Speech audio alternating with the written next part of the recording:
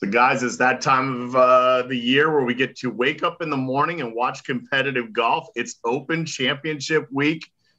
I'm Alan Depew. I'm joined once again by Andrew Depew, Christian Nazamus, and once again, Kyle Aldering from Mental Golf Type on the podcast. Good to have you, sir. Yeah, it's great to be back with you guys and chatting. I'm looking forward to it. We've got a lot on tap, Andrew. Why don't you give a quick rundown? What we're going to talk about? Yeah, so obviously we got a little bit of a tournament across the pond, as they call it, I guess, in the over there. So we got the Open Championships. We'll talk about that. Maybe even go over some Open history. I know, Dad, you said you had some kind of lined up here, so we'll go through that. Then we'll go. Did you say that because I'm the oldest guy? I get to talk about history. Yeah, exactly. Nice. Then we'll do a little bit of a breakdown with Kyle on mental golf and go through the basics there with him. And then it's not a major week without getting our pick'ems. Like we've been slacking the last few weeks with the pick'ems, but we got to do it on major week because those are double points. So we will be getting some picks. Kyle will be throwing it, although he already did say that he if his guy magically drops out with all these guys dropping out of left field right now, that he's not going to be held accountable. We already agreed to that. So there you go. There you have it, ladies and gentlemen, and we will move on. So there you go. And you know, inevitably that means is I take the show notes and throw it out the window because I actually want to look back. I mean, we can't. Jim Furyk, Pennsylvania boy, right? Yeah, stumbles out of the gate, wins another major. Interesting hearing what you guys. I mean, the coolest part, I think, 73-year-old Fluff is on the bag for it. I mean, congrats, Jim. I think the U.S. senior is.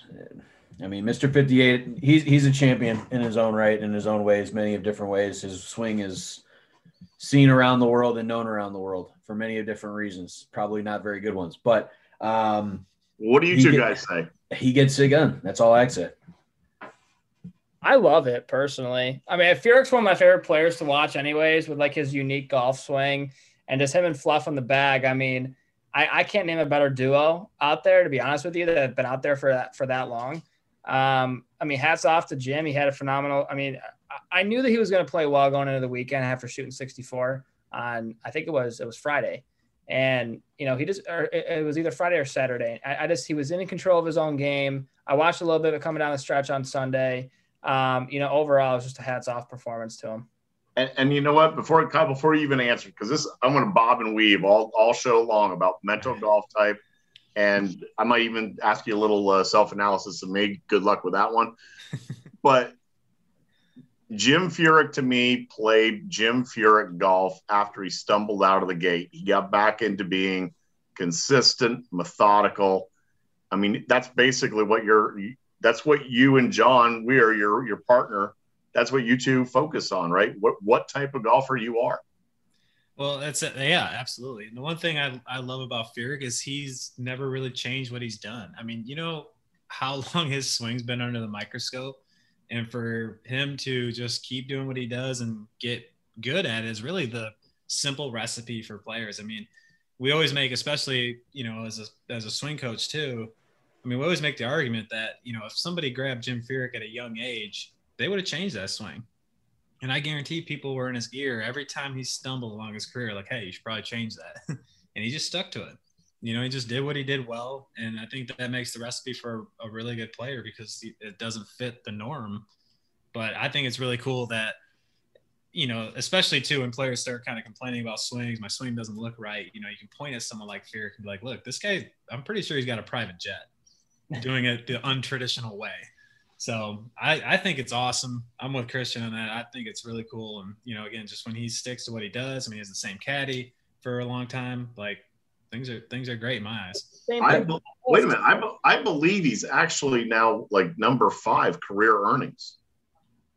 I mean, yeah, I don't know the exact number, but I'll put it this way. And Kyle, you made a good point. It's very untraditional swing, but I know, Dad, you've said this years in along in a row, you know, of it doesn't matter how it looks when you take it back or come through the ball, as long as it impact it's square and your hips are where it need to be. Like that's all that matters. You could have the goofiest looking swing like Jim Furyk, but if it does the work like it needs to, what's the difference? So I'll say this. I think for a guy like him getting the job done, another guy even late, and I know we'll bring it up here in a second, but another even older guy winning on tour, it's not always about these young guns that bomb at 340 and hit it, 20 yards. It's sometimes about methodicalness and just plotting your way around the course. And I'll say this, like my own personal game, I've kind of taken a mindset of literally I'm gonna think my way around the course. In the last 3 rounds, I've played some stellar golf because of it. So it's all about. I'm excited to have you back on because it's all about mind. I've fully developed the mind is the most empowered thing on the golf game. So Christian, what we take away from that is it's all about Andrew. No, it's not all about me. We'll see how good that plays in a few weeks when we tee it up. All right. I know how to get in Andrew's side when he plays golf. So we'll see how it really goes out. And, just don't get him sideways before the round that really matters. Just bring up, we support heavily a golf tournament up here in the Philadelphia area. We have some family reasons why and ties to it. But it's called Caden's Corner. Got a lot of national celebrities. Shooter McGavin's going to be there. Danny Noonan's going to be there. A lot of hockey guys, baseball guys from Philly. Got like 8 national celebrities. And the 19th hole is going to be there as a team. So it should be interesting. I mean, if it's possible to trash talk your playing partners, I think it may happen. It's definitely going to happen, but I'm telling you, numbers matter, and even par through 3 rounds is a pretty solid score. So I'll take it, and I'll let you guys bust my chops as much as you want. But I can't wait. Even par through 3 rounds is even par through 3 rounds. And after the debacle you told me about the other day, I'm A-okay with where my golf game's at. So just saying. Oh, Alan, by the way, going back to your point earlier, Jim Furyk is 4th in career earnings. I knew it was. I knew it was top 5. Well, right behind DJ, number 3. Watch how I'm going to do this, Christian. I'm going to bob and weave again. We got our special guest. We got to let him chat. Lucas Glover. Mm-hmm. There's another guy. Literally, his interview afterwards. You have to get up and self-talk and tell yourself every single day you're working towards something. Mm-hmm. Yeah, I mean, he's I'm fond of Lucas because I don't know him personally, but he works with a close personal friend of mine, Tony Ruggiero, and so I'm happy for him. I mean, to see somebody who had that success and then hit those lulls and come back. I mean, I love like those kind of stories, like when Spieth had his struggles, he's coming back. Like those things are amazing. I honestly like Tiger so much better after he struggled and then started to come back versus when he was winning so much. Like I was like, come on, somebody else needs to win. I don't want this guy to win anymore. But like when I really started to develop that kind of love for the Tiger Woods, it's like, man, when he was kind of down and out, and then started to make that comeback when I was like, yeah, Tiger. So I love that stuff. And it is, I think in every walk of, any success story, you hear that kind of constant, positive affirmation and uplifting and sticking to the plan. I'm blanking here, but there was another one. I think it was Kevin Na who had like a lot of struggles, but he was like, I just kept sticking to it. And then finally he broke through again. I mean, it's just, those stories are so cool. And, it's not for the weak-minded for sure, because it takes a lot of fortitude, a lot of discipline to stick to those things, to keep hyping yourself up and to keep convincing yourself there's light at the end of the tunnel. So I'm really happy for Lucas. I love that story. I think it's so cool. And he fell all the way to the Corn Ferry, right? I mean, a couple of times. Well, okay, so let me ask this. Do you think, and going back to go forward, Kyle, do you think that the reason that I think we all as golfers are drawn to those types of players, right? I mean, mm-hmm. I had the notes here. So 41 years old, wins with a 64 final round, beats, ironically enough, Kevin Na and Ryan Moore for his first win on tour since 2011.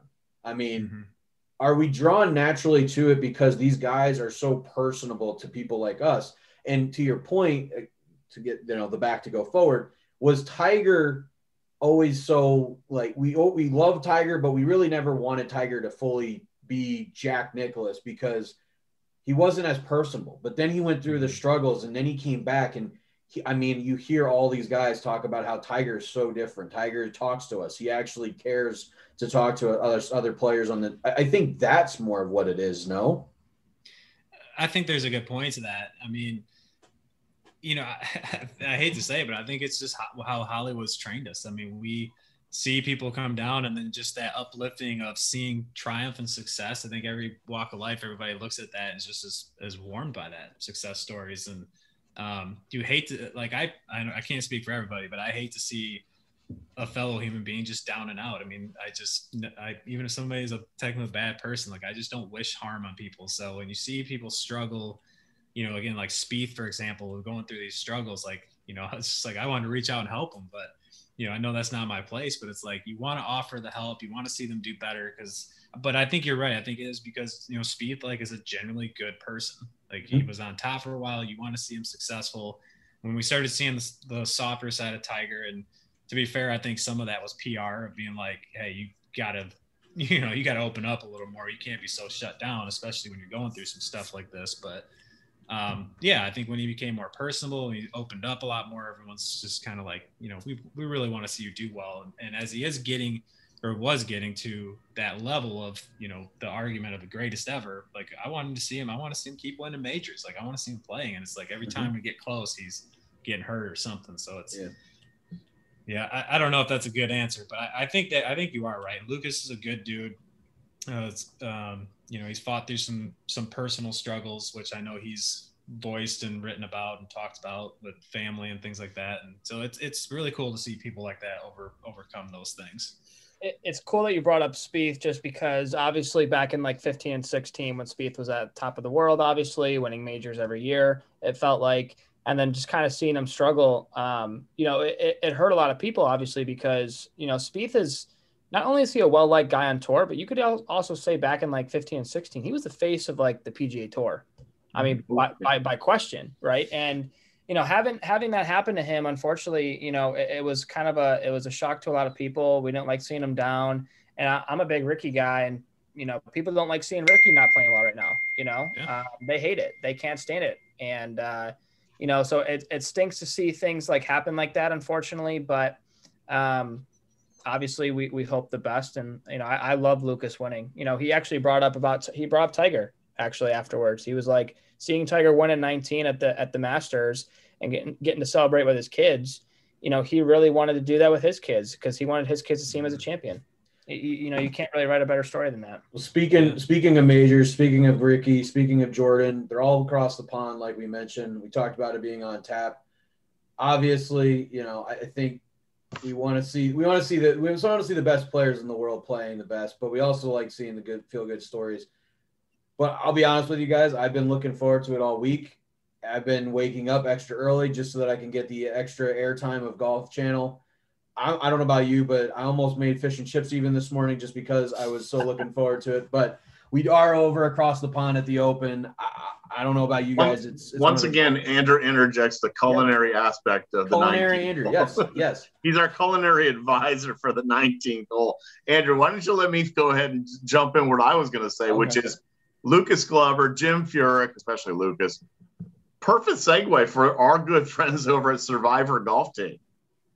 The scientifically swing-proven Survivor Golf Team maximizes distance. It was tested by golf testing laboratories, and when normalized results show that the Survivor Performance Tee offers a lowest ball spin rate by an average of 7%, resulting in the highest ball speed, total rollout, distance among all tees tested. It's because of its center prong stabilizing technology, its consistent tee depth, and it's made by engineered polymer plastics. SurvivorGolfTee.com. Our good friends, I got them in my bag. That's why I'm hitting now 230, not 225. And maybe I even stretch it out to 235 for you this week, Christian. I really hope you do. We could use this in a few weeks. I mean, thankfully for all of us, he's only here for just being able to actually send my putt, and beyond that, we're taking the rest of it out of his hands. So we won't have to worry about it. But there you go. There you have it.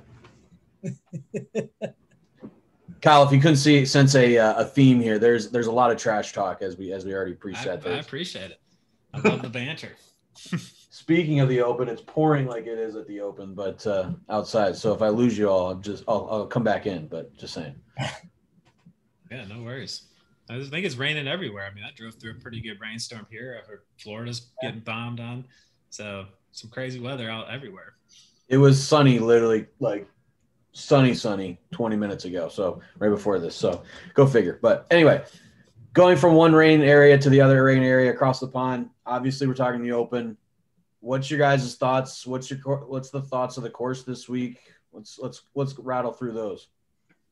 Well, I got all the notables. Actually, I looked it up when Andrew was talking. So shocking, I'm talking all the withdrawals, a lot of big names. Hideki Matsuyama, Sung Jae Im, Kevin Na, Matt Wolff, Siwoo Kim, Bubba Watson, Zach Johnson, Danny Lee, KH Lee, Ryan Moore, and David Duval are the ones that backed out of this year's Open. I do know that Bubba backed out because he came in close contact with somebody who tested positive for COVID. And Zach, did you say Zach Johnson? Yeah. And I believe it was Zach Johnson as well that did that as too. I do not know the other reasons for the other guys backing out. I do hope that if anything involved with them, hopefully they can get back on the course as soon as they can. This is one of my favorite weeks. Besides the Masters, Open Championship's my favorite week. I love watching link style golf. It's a different style golf. It's a different type of player that comes out there every single week. You can't just blast driver on every hole. You got to have a different iron in the bag. You got to have different wedges, putter. It's just overall, it's a great event. I love watching it. I'm interested to see what you guys say about it. I think it presents the most unique challenge. So, I mean, I remember the stories growing up, like Phil always said, like it was the one major he thought out of the four, if he was going to struggle with, it wasn't going to be the U.S. Open. It was going to be the Open because there's just so many different uniqueness.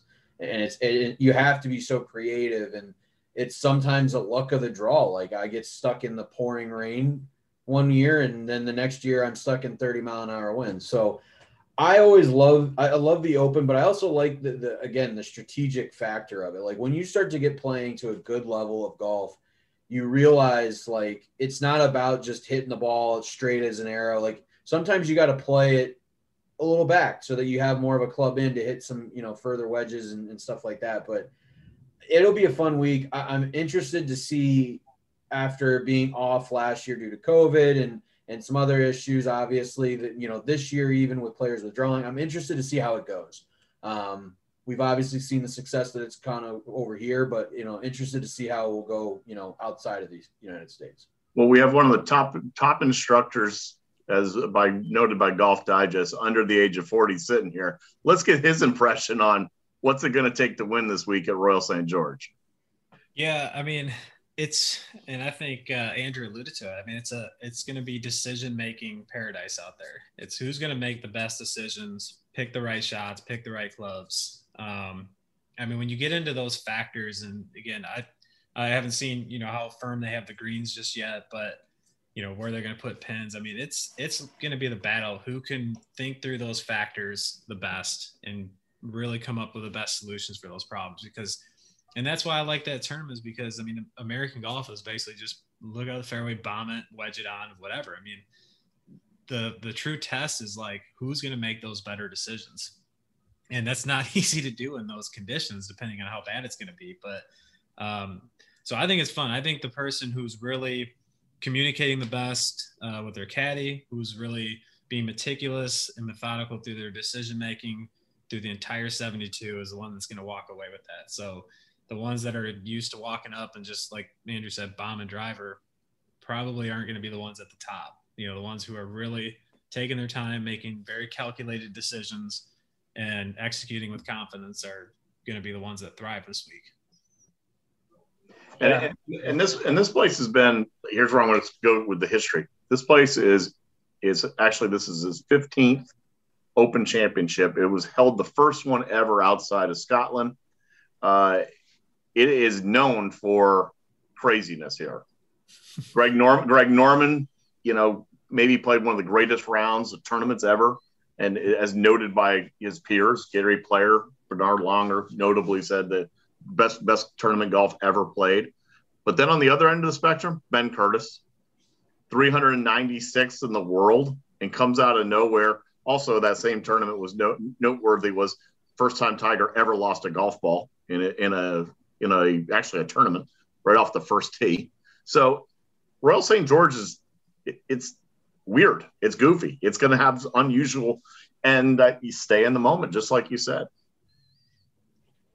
I think, for me personally, the unique one will be how did, like, to Kyle's point, how does the course get set up? Like, what's the weather look like? I think that'll be the determining factor for, a pick. Like, if you're going to be sitting there and pick them, and we'll obviously tell you guys in a little bit who our picks are for the week, but I think it's going to truly be a matter of how does this course get set up? Is it going to be bone dry like Carnoustie was a few years ago with Tiger and Molinari, or is it going to be sopping wet? Like, that changes the entire outlook for how you play a golf course, especially link style golf. I mean, it's night and day difference overall. So that'll be the interesting part to me, and that's what I'm going to be looking for most on the Telegram and all this stuff. So yeah, I mean, I don't know, like I'm thinking about the Ryder Cup and this tournament for a lot of good guys that are like, Patrick Reed, Harris English, Patrick Cantlay, Tony Finau. Like, this is a big week for these guys, obviously, that are like,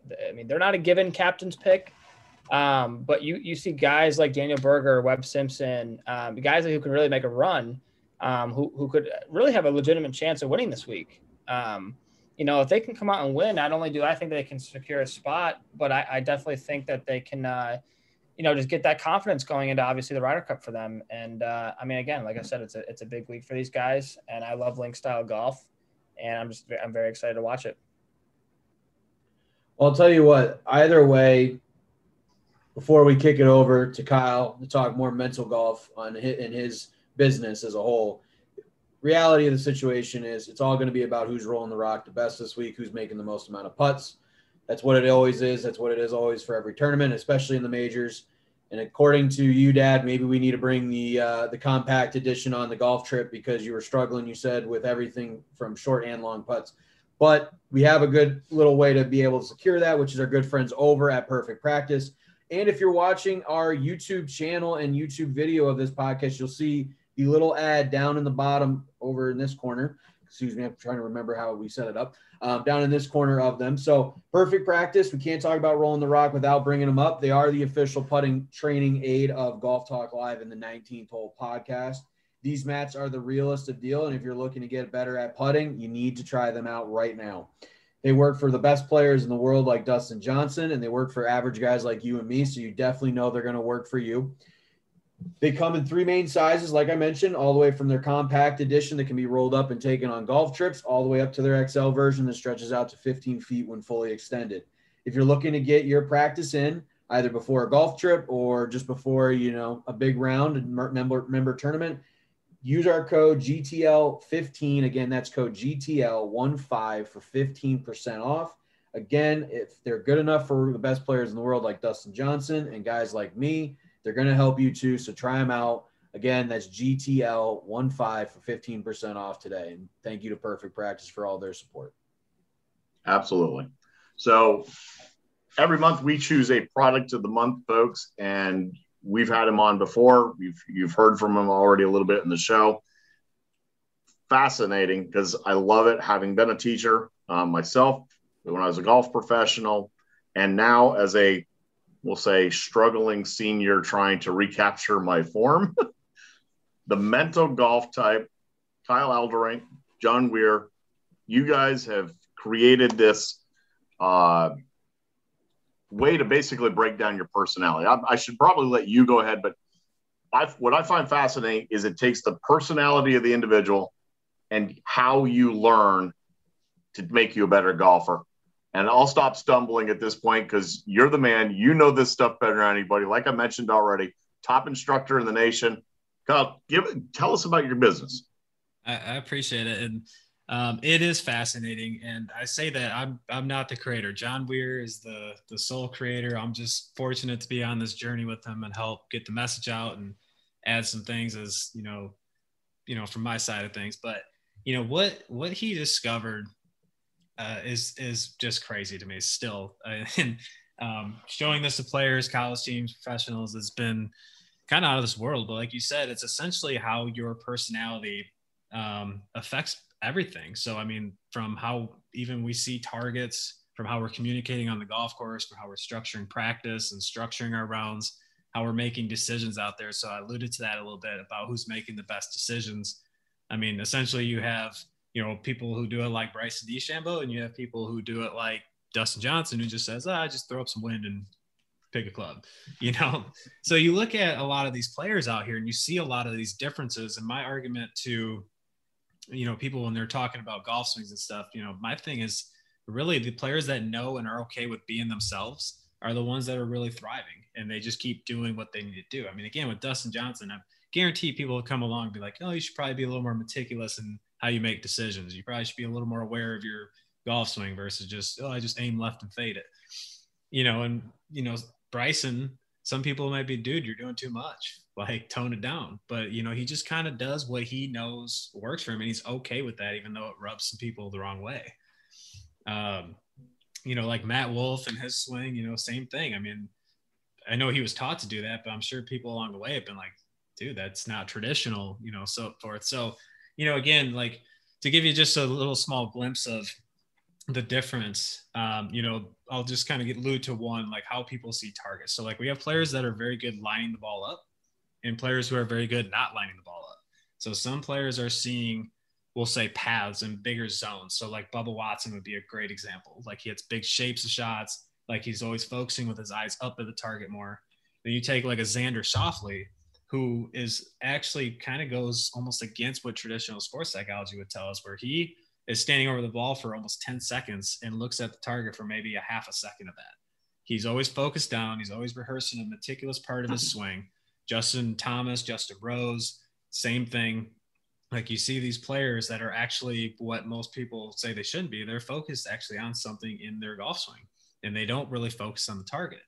Where Bubba and DJ fit a little more of the traditional mold where they're, focusing more target, they're hitting different shaped shots and being more of the reactionary. But what's interesting is we found is that about 75% of the population doesn't fit that. They actually don't fit the traditional sports psychology, be target oriented and react type mold. And when they try, they actually struggle. I have a ton of videos of players like that where, and even using the focus band, I'm not sure if you guys know what that is, but essentially it's a way to measure whether your mind's in what's called alpha wave, which is very calm and relaxed, or a beta wave, which is like more analytical, more thinking, more stressed. And, I would take players and that kind of fit this opposite type, we'll say, more what the mass population is, like Xanders and DJs, or not DJs, sorry, but Justin Thomas, Justin Rose. And I would say, why don't you get your eyes up, just be target focused and hit it anywhere on the range, just swing freely. And they couldn't hit it on the range, and they were in the red the entire time. When I would say, okay, now I need to actually. Now, what do you mean by in the red? What do you mean by that? So that's like how the focus band kind of dictates it. So when it's green, it's lit up green. It's indicating a relaxed state of mind, a relaxed state of awareness. Call it alpha brain waves. There's different ways to say it. And when it's red, it's basically very analytical, very thinking. Again, a lot more going on. Call them beta waves. Okay, so you got the alpha and the andro. Alpha and beta. Oh, yeah. No, sorry, slipped right by me. Yeah, absolutely. And that's where a lot of people play golf, and that's why they have a lot of struggles. And that's why a lot of people are so good in practice or on the range and go to the first tee and it's something totally different. Right. Because we get into these just automatic rhythmic patterns where we're just hitting mindlessly on the range, and then you go out and you have to think, and then the brain's just going crazy. People don't really know what to think that fits them. So I would have these players do this. I got tons of videos of this, of just actually focusing on target, and they were just stressed and red, and they would hit it everywhere. And then I would go totally against it. I would stand in front of them, not even look at the target, keep their eyes down on the ball, and they would just go green and stripe it. And it's kind of controversial, but it's crazy because, again, you look at a lot of these players that actually do that. They probably don't know that, but they do it. Now, let me ask you, Kyle, and it's actually one that I wrote down as one of the questions I wanted to bring up. I didn't say it the last time we had you on, but it was something a post that I thought of. I find and I think there's a lot of people that are the same way. They find that they have their routines. Okay. Mm-hmm. Like you mentioned, Xander's got his routine. If he stands over the ball and doesn't look, do you find that guys like a Bubba personality and style could look over something like the example that I came up with in the question was like, I'll look at it like a pitch shot, and I'll only look, I don't care about, I don't look at the yardage when it's inside of about 100 yards, but what I'll do instead is I'll look at the target and I'll feel it. But like, I I look and then like I'll play it. So it's a lot more of a feel rather than a numbers. Mm-hmm. But it's the same token. Like you have an idea because you're at a certain level. Like, okay, I know how far I'm going to hit this shot. Is that common, or is that something where like you'll see a lot of guys who still need the numbers all the time? Like I feel like outside of 100, I want to know exactly what the yardage is every single time. So it's kind of a unconventional, in my opinion, like thing. Yeah. So there is people who are really good at actually taking those things away and taking some of those factors away. So we would allude to that as like an emotional intelligence, or people call it feel. Like when you hear somebody say like, I'm a feel player, and they truly mean that, and they're not just BSing, like that's actually a part of our personality that, like I said, it's like an emotional intelligence, where we have their counterparts would be like your Bryson DeChambeau, who are very systematic about everything they do. Like you might step off yardages. You might know exactly if it's this many paces and this uphill, then my swing needs to be exactly here. Where I'm the same way. That stuff always bogged me down. So, just give you a story. Like Tiger Woods is, I'm kind of just guessing, but he's pretty much, I think, from just hearing him over the years, the exact opposite personality type to me. Like I'm an ENFP. I'm pretty sure he's an ISTJ. I've never tested him. I can't quote that for sure. But just seeing how he operated, talked, it's a pretty good educated guess. So I tried to emulate everything he did. And every time I did it, I played horrible. So when I walked out with that intense stare, I was trying to be quiet. And what I thought like in that competitive edge was, I played horrible. When I tried to do his clock system with wedges, where I'd go 9-3 and I'm trying to think about where the thing's hitting the clock, I played terrible. So like I understand these things now, because essentially that all totally works against how I'm wired. Like I'm on the golf course. I mean, something that's super powerful that's nobody would ever think about is just whether we talk or don't talk. Like extroverts are so clear when they are actually verbalizing shots, just literally talking out, hey, I'm gonna start this left pin, fade it in. They're like 80% more likely to do that. Where an introvert, was that? Phil Mickelson. Literally, yeah, exactly. Phil from the match. He I think it was the 6th hole. He literally is like, well, Cheyenne, I'm gonna draw this ball 30 yards left of the stick and let it come off the bat, like, and then it's instantly the exact shot he called. Like it was incredible. But it's to your point. Yeah, I mean, so I'll give you a quick example of that. I caddied for one of my 13-year-old girls out here in the U.S. Junior Girls Am. I don't think she's broken 77 in a tournament before, and she shot 72 with a triple and 3 birdies, and then she went 2 under in the 4 playoff holes to qualify. And her dad was just like, what did you do? And I said, it was quite simple. I just made her talk out every single shot. I mean, literally, that's it. Like every pitch shot, what's the trajectory? What's the spin going to be? Rehearse it, do it. That's it. I mean, I didn't really give her any skill stuff. We were just kind of going over some strategy of the shots and then executing. I caddied for one of my Corn Ferry guys in a Monday qualifier. He had 9 birdies and 1 bogey. And the bogey was just because he got into a bunker that was completely bare, washed out on the short side, and just nothing he could do. But same thing. It was just, we talked out every single shot, like Phil was doing. And this is where it's starting. This is what it's doing. And then he just went up there and ripped it. So it's the opposite though. So I have like introverted players. So I have a college player.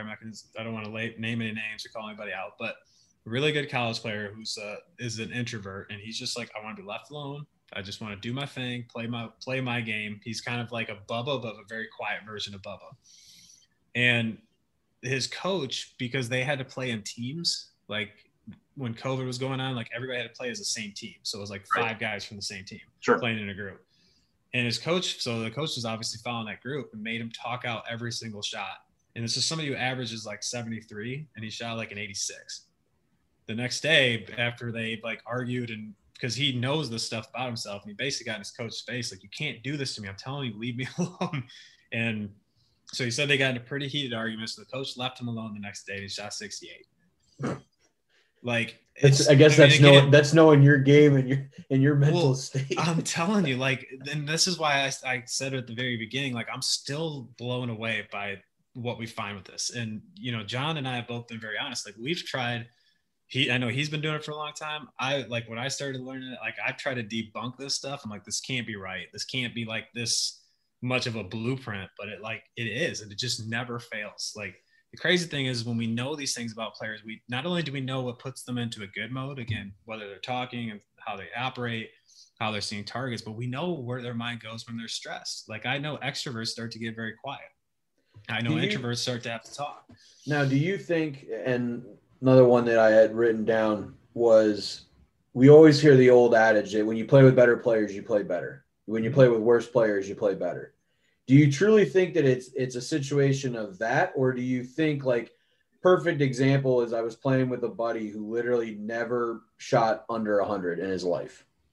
His first round out with new clubs. Now, he also hit it a little bit further because he actually has newer clubs. But besides the point, we walked out and we literally didn't talk about what he was doing the entire day. We just were chatting. Like, is it truly that they're playing with better players, or is it just because the personalities align better that they actually just play better golf?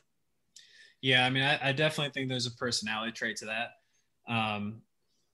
It does take a lot of discipline, especially for certain personality types, to stay into what they're doing when they're playing with worse players. You know, especially somebody who can shoot around par. If you're playing with somebody that's shooting 100, like it's very hard to stay engaged. I think learning as a whole, though, like I think when you're playing with better players, like you just learn more, you pick up more, you see what they're doing. I mean, we can't help but just watch and judge people. I mean, that's what we do. We judge people. So when you're playing with other people and you're seeing what they're doing, I think that helps. Even like just a growing child, when they see other children, they learn and pick up a lot of things from that. So I think there's that piece. I think it's a lot harder for a good player to stay focused, and it takes a lot of discipline to do it, playing with worse players. So I mean, like, I'll give you an example. I had a player that played in a tournament and there's only a few people in it, this girl, and she's somebody who can shoot like mid 70s, and she had to play with somebody who shot like 160, like a girl. I don't know why her dad put her in this tournament. Like, I feel horrible for the kid because they should not be competing at that point. You know, learn to play the game and then go compete or whatever. But, you know, that's hard to do. I mean, that's literally get 20s on holes, you know, and to sit there and like have to sit there and watch that, and then all of a sudden snap into what you need to do is very, very hard. It can be done. I just think it's like just the wherewithal and knowing yourself and when to turn it on, when to turn it off is powerful. As I said, this is all fascinating. I love the mental aspect of the game, and you and John as the head developer of the program. You have 16 different personality types that you've identified. Mm-hmm. Can you elaborate a little bit about that? I mean, how do you know? First of all, how do you know what you fall into? Or is it a series of questions that you generally, how you answer those questions, or carry us through that process? Great question. So we built out an assessment tool on our website. It's free. Anybody can take it. Just get their free report. And we have like we'll call it a 3-step verification process. So we have a golf assessment. And again, this whole thing doesn't take you, if it takes you 10 minutes, you're really taking your time. I mean, it's pretty quick. Answer some questions like how you like to operate in the golf course. And there's questions in there too about trying to allude to, you know, what you do when you're not playing your best. And then we take them through like, okay, that's golf. Now let's go through life and some of your life qualities. And then we give them kind of a final report and say, hey, does this actually sound like you? Because in some cases, most cases, people test differently on the golf course than they do life, because we have learned natural behaviors.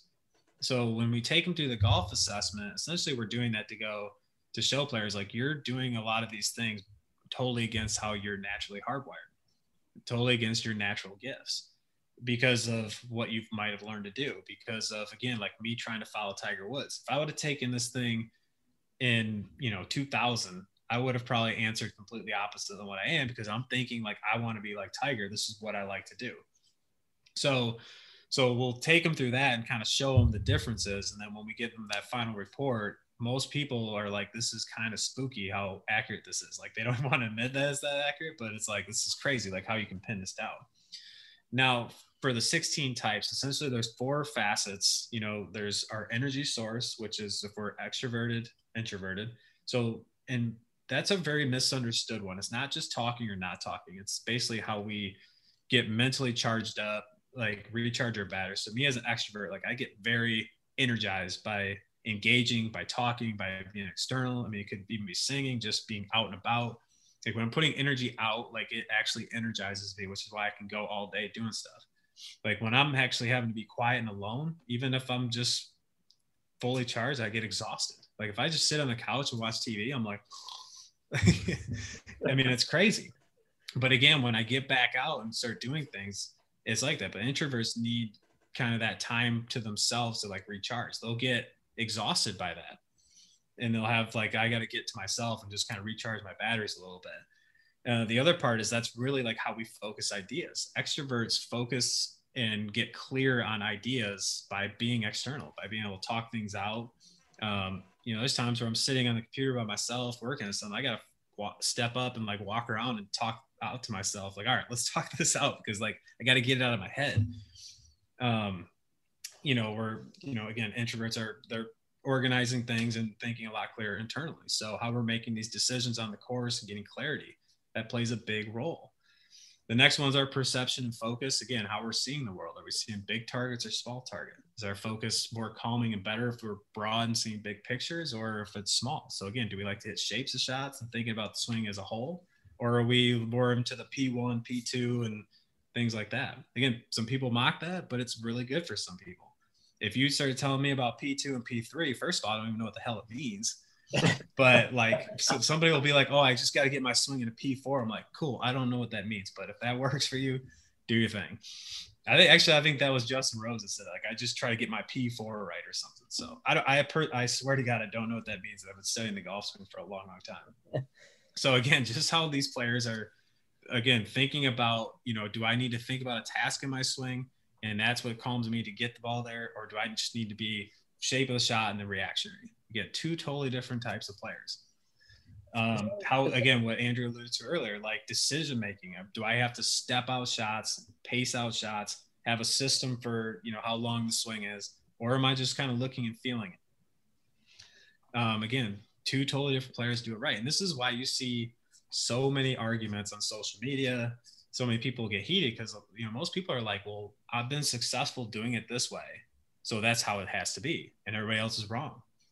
But most everybody is right for somebody. Right. Is really what it comes down to. I mean, most of these systems, everything we've seen, the stack and tilts, the, decade golf, whatever, just throwing some off the top of my head, they all are really great for certain populations. It's just kind of knowing what to tailor your stuff to. Because I think probably the biggest thing that can hurt most golfers is what we call player envy. Exactly what I did with Tiger, taking somebody and trying to emulate what they're doing when a lot of times that might not be right for you. And the last one is just kind of structure. Like, again, are you very detailed on the golf course? Do you know exactly where you're going to be at tee boxes and planned out ahead, follow that plan to the tee, or are you adaptable? Some players are like, oh, I'm fading it today and just play with it. Some players are like, no, I need to stick to my plan no matter what. I'm hitting this club no matter what type thing. So we have these four facets, and then they all kind of interweave. And so there's like, there's extrovert intuitives, there's introvert intuitives. So those all combinations, there's 16 combinations of them, and how they work together is a little bit different. But essentially, players just learning their four core concepts. Again, whether you're extrovert, introvert, how that operates, sensor intuitive type things, just understanding those four, players have seen just crazy success with it so far. And like I said, I say that not as because this is like what I created. This is just something I'm blessed to be a part of, because like you said, it is super fascinating. And every day just kind of going through this and sharing with people, I'm still just like blown away by some of the findings. Yeah, golf's always so cool as it is, because obviously, Kyle, as you alluded to, like everybody's different in their own way, right? Mm-hmm. Like for me, I play worse when I play in a golf cart. I always have to carry my bag when I play. I don't know what it is. I don't know why that is. I always have to carry my bag no matter what. And I always pick out a small target as opposed to a big one. But when you take guys on tour, take this week, for example, right? When it comes to like a major, but specifically like the Open, like you always hear about like the guys saying like the US Open is the most draining week out of them all because of how tough the golf course plays and all that stuff. How do you think that their mental aspect changes playing an Open Championship as opposed to say any other tour event, or let alone any other major? Or like, do they change something? Do they change big things throughout the week in their routines? Or I'm curious to see what you think about that. No, I mean, I think that the drain is just stress as a whole, because stress is essentially what is taking a toll on everybody's body. And when we're doing things that don't fit our kind of natural hardwiring, it induces a level of stress, whether we're aware of it or not. Sometimes it's high, sometimes it's low enough to just make enough of a difference to throw you off. But, a week like that just has so much hype to it. I mean, it's the US Open. I'm sure the Masters is kind of the same way. People are putting so much mental energy into that. And there's so much stress involved, especially with the media hype. And, I'm supposed to win. I'm supposed to make the cut. Guys playing to keep their status or whatever, play the next year. I think that has a lot to do with that, just that draining aspect of it. Would be my guess. But because, again, you have to be very sharp. And sometimes I think people probably overdo it. And they get that sense of like this huge moment. Like I have to really be sharp and focused. And I mean, that would be my take on it. I think it's a great question. Right. Now, do you think, like, take Brooks, for example, right? Brooks has been very open about, when I tee it up in a major, take a US Open or Open or whatever the major is, he goes, I'm only competing against 30 guys. Mm-hmm. Right. Is that playing in his advantage, do you think? Or do you think that's going to play against him? Because having only play against 30 guys, if he comes out there and shoots, say, a couple over par in the first round and he's tied for 112th or whatever it is, do you think that plays in his advantage, or do you think that doesn't? No, I definitely think it plays to his advantage. Because, I mean, if you play a golf tournament with 2 people versus 150, there's that different level of I just got to do this type thing. And I think that's kind of hit the way he's found to put himself in a good mode, not get too worried about too many external things. Yeah. And it's just like, I just got to take care of business. These are the ones I got to take care of, type thing. So I definitely think that's a pretty cool mindset trick that he's created for himself. Yeah. And that's the stuff I love too. Like, does that work for everybody? Maybe not. Well, it's his own self-talk, and at the same time, it's a little bit of arrogance to everybody else that says it may grip it a little bit harder because I wonder if I'm one of the 30. Yeah. How does he view me? Well, I think there's some gamesmanship there for sure. Absolutely. I think I can go back to college and playing a few of the tournaments. Like, there was times where you get so uptight because you're trying to play this different game, and like, I'll go out now and I literally don't care what I'm doing with the golf ball. If it's out and findable, then I'll hit it. I'll keep moving forward. Like, I literally will talk to guys the entire round. Keep it in front of you. Yeah. And that's the thing, right? Like, it's taken, you talking about stress on the course and how it affects your game. Like, taking that mentality approach rather than like, oh, I have to hit this perfect shot to 3 feet or else I'm not going to make. Like, is it on the green in regulation? Okay. Am I a good enough putter that I can at least 2-putt most of the greens? Yes. Why am I worried about it? Like, it's a par. Okay. 18 of those is not going to hurt me. It's only going to, that's one less hole that I could have had a blow up on. So for me, like, I've completely changed the mentality to strategically placing it to where I'm not going to hit it into trouble, but also from a standpoint of like, all right, I'm going to play my game, which is I'm just not going to care what I do. I'm just going to hit the ball. If it's in play, we'll keep moving forward. And like I said, the last few rounds, that's the mental approach. And it's completely different than the diehard focus, from the tournament. Yeah. Christian, Kyle's sitting there right now just analyzing Andrew. Oh, he's definitely he's got the grin on the whole 9 yards, ladies and gentlemen. He doesn't have to put no bands on him. He doesn't even have to have him fill out the test. Although I do want to write that down, so we're gonna have to connect after because I'm curious now how you said it was spooky accurate, so I'm gonna have to put that to the test. So it's always curious. The thing that's really important that you said though, and this is true for any golfer, is you just got rid of expectations. Golfers have the worst expectations ever. I mean, it's pitiful. And you ask most players, even just what you think of like a PGA Tour player hits shot from 100 yards, they're always like, 5 feet. And it's not. Like, on average, it's like 18 feet. Their driver dispersion is like 60 yards. I mean, they hit 60% of fairways and 12 greens around. Like, I saw two stats that just from the ones you brought up. So I saw two different people talk about it. I can't remember the announcer for the one, and then I saw a stat. The announcer said golf is the only game that a professional sport athlete can hit it 100 yards offline and still be okay. Mm-hmm. Like, no other sport are you you could be that dramatically bad at and still be a professional. The other one was back to managing expectations. it was like 1 or 2 15-footers that most professionals now. They also are typically, if they're getting up and down or they're making birdies inside of 15 feet because they're that good with wedges in their hand. But it was only like 1 or 2 15-footers on that is what the tour average is making per round. So the tour, like your mentality of like, oh, I didn't make that 15-footer, that's a problem. Well, okay, how many did the Jordan Spieth make this week? Like let's calm it down a little bit and realize what we're doing here. So yeah, because when players have that expectation of like I can't miss hit shots or whatever, it's crazy. It's usually like the worse the golfer, the higher the expectation. But really good players have come to understand these things. Like I can miss hit shots and still play really well. I mean, everybody does. If you go follow one of the best pieces of advice I got was to go follow one group on the PGA Tour and follow the entire day, because you're going to see bad stuff and you're going to see what golf is really like. But all we see on television is the highlights, and that's what people kind of think golf is. And because we practice on a flat lie, we're always looking for perfect numbers on a TrackMan or whatever. I mean, everybody thinks that's what they need to do. And if I don't do it, then I'm not going to be successful. And it's kind of crazy. I mean, you can hit a ton of bad shots. You could probably hit 15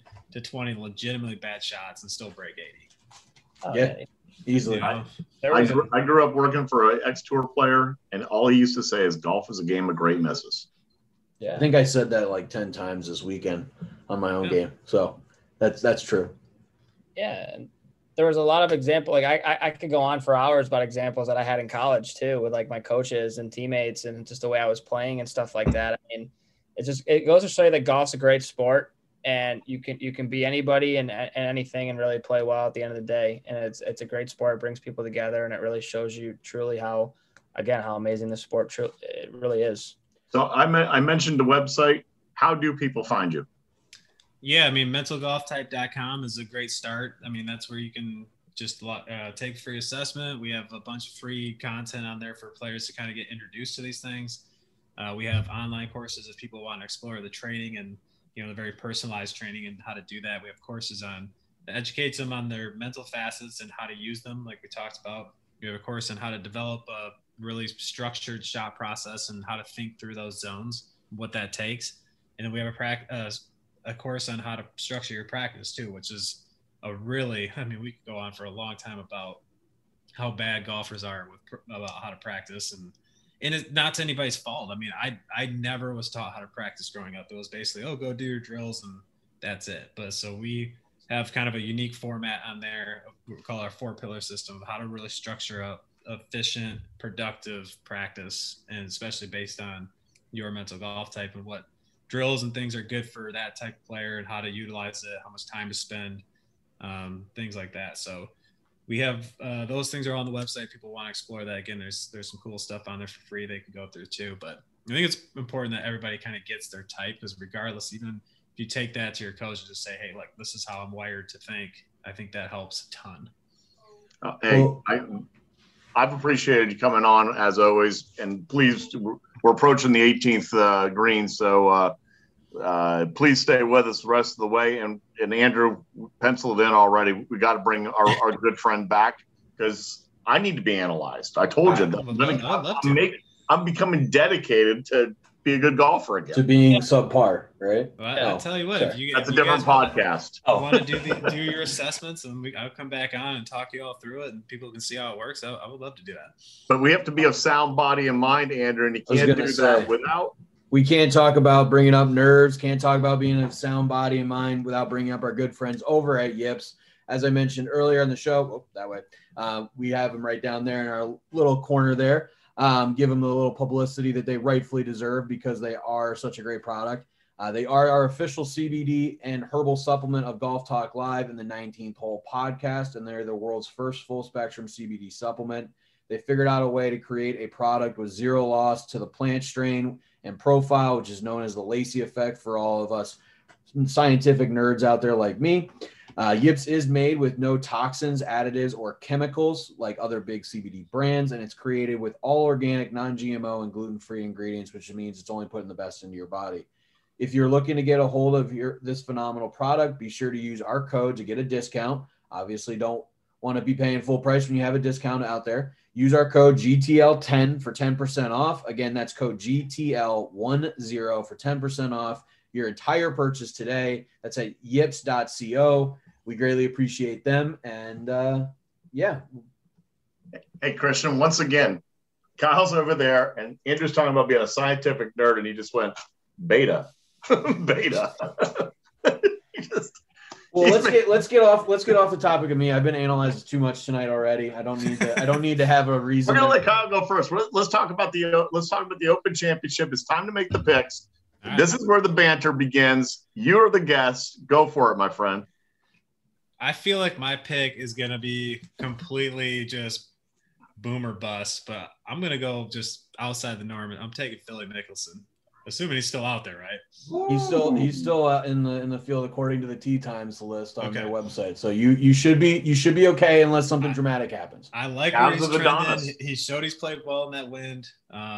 I like the stuff he's doing. So I think it's like I said, I feel like he could either do it or he could miss the cut. So I don't know if there's going to be. He did not play that great, or I should say his playing companion Tom Brady did not play that great in the match. So maybe playing solo, he'll do a little bit better this week because you picked him. So I like the pick. I'll tell you what, we're going to keep going right across the screen. My at least on my screen, it's I was going to say, every right, screen's different. I'm going right. I'm going right to left on my screen. So Christian, what you got?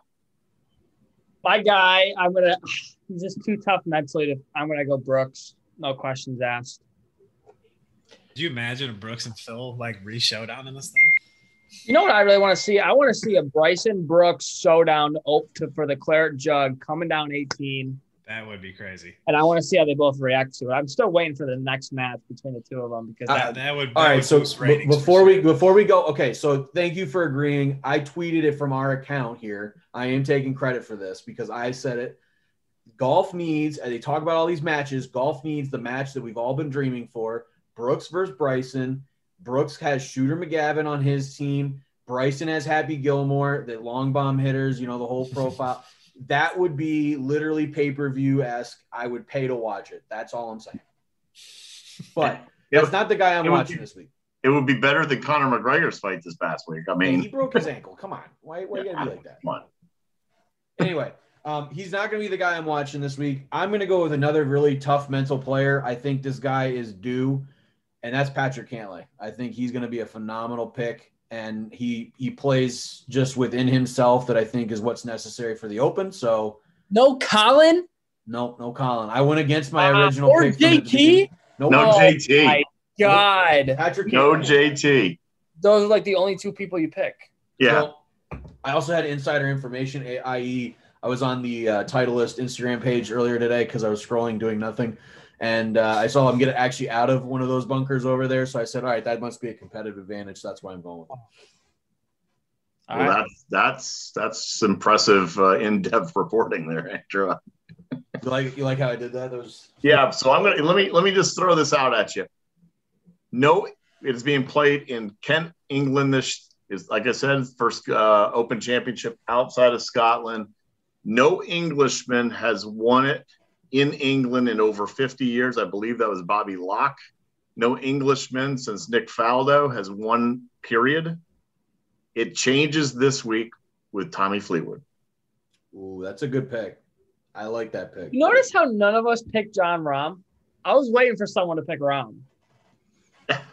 Who's that guy? He's playing out of his mind right now. I'm sorry. He's playing out of his mind. I know he didn't pick him, so why are you coming at us? I'm just saying. Don't come at us like that. Is that your final? Hey, is that your final thoughts? Because we got to put the flag in. I was going to say, coming at me. Don't you come at me, Ricky Bobby. Don't you put that evil on me. I'm just said Ricky's going to come top 10, and that's my final thought. All right, Kyle, got any final thoughts? No, I'm looking forward to actually watching it a little bit. Like I said, I haven't watched much golf recently, so I'm looking forward to seeing how they all do out there, and hopefully it's like Chris said. I mean, could you imagine a Brooks and Bryson showdown? I mean, that would be. I mean, I don't know if it's quite Tiger Phil, from back in the day, but I think it'd be super entertaining because of the Instagram, fame that they've gotten on it now. I think it's bigger than that, but yeah. I will say this, my closing thoughts, Kyle, thank you for coming on the show. If you are going to be watching on the TV there, be sure you're not sitting on the couch falling asleep. So that way you're able to, be able to get through it, the whole thing. Ladies and gentlemen. Talk to the TV. Or talk to the TV according to, yeah, exactly. I'll have to be chasing my two little kids around, so that keeps me busy. There you go. If you are listening to us, be sure to tell all of your friends, family, and anybody else is a golfer. We greatly appreciate all the love and support we have been getting. We've actually been seeing quite a bit of an uptick, which is pretty cool, to our followers and to our listeners, which is awesome. If you are watching on our YouTube channel, as I mentioned earlier, we are going to be having this now on our YouTube channel weekly. Do me a favor, hit down in the bottom. You're going to see a nice big bell. Hit that bell, ring the bell, make sure that you get all the notifications every time we have a new video. That way you guys can stay up to date. But most importantly, hit that subscribe button on our YouTube channel if you are new to it and you are enjoying this content. That way you guys, again, can also stay live with anything we do. Other than that, thank you again, Kyle, for coming out. Dad, I got my perfect practice rolled up so that way I can bring it with us on the golf trip. So that way your putting is not horrific like it was a couple of days ago. And that is my closing thoughts. Wow. Okay. So I am going to take the mental golf type quiz. Kyle is going to come back on and we're going to break it down. And I'm okay with it. I'm fine. I want to hear, maybe I would have been a better player back in the day. But my closing thought is, I said from the onset, crazy things happen at Royal St. George. I can't wait to watch it. This is the club. You guys are way too young to remember this, but this is the club in 1985 where Peter Jacobsen tackled the streaker on the 18th green. And famously, his famous quote was, "I went low and kept my mouth shut." Well, let's hope we see some weird stuff out there. Christian, I got nothing else to say, so hit it long and straight. Because it beats Andrew hitting it short and crooked.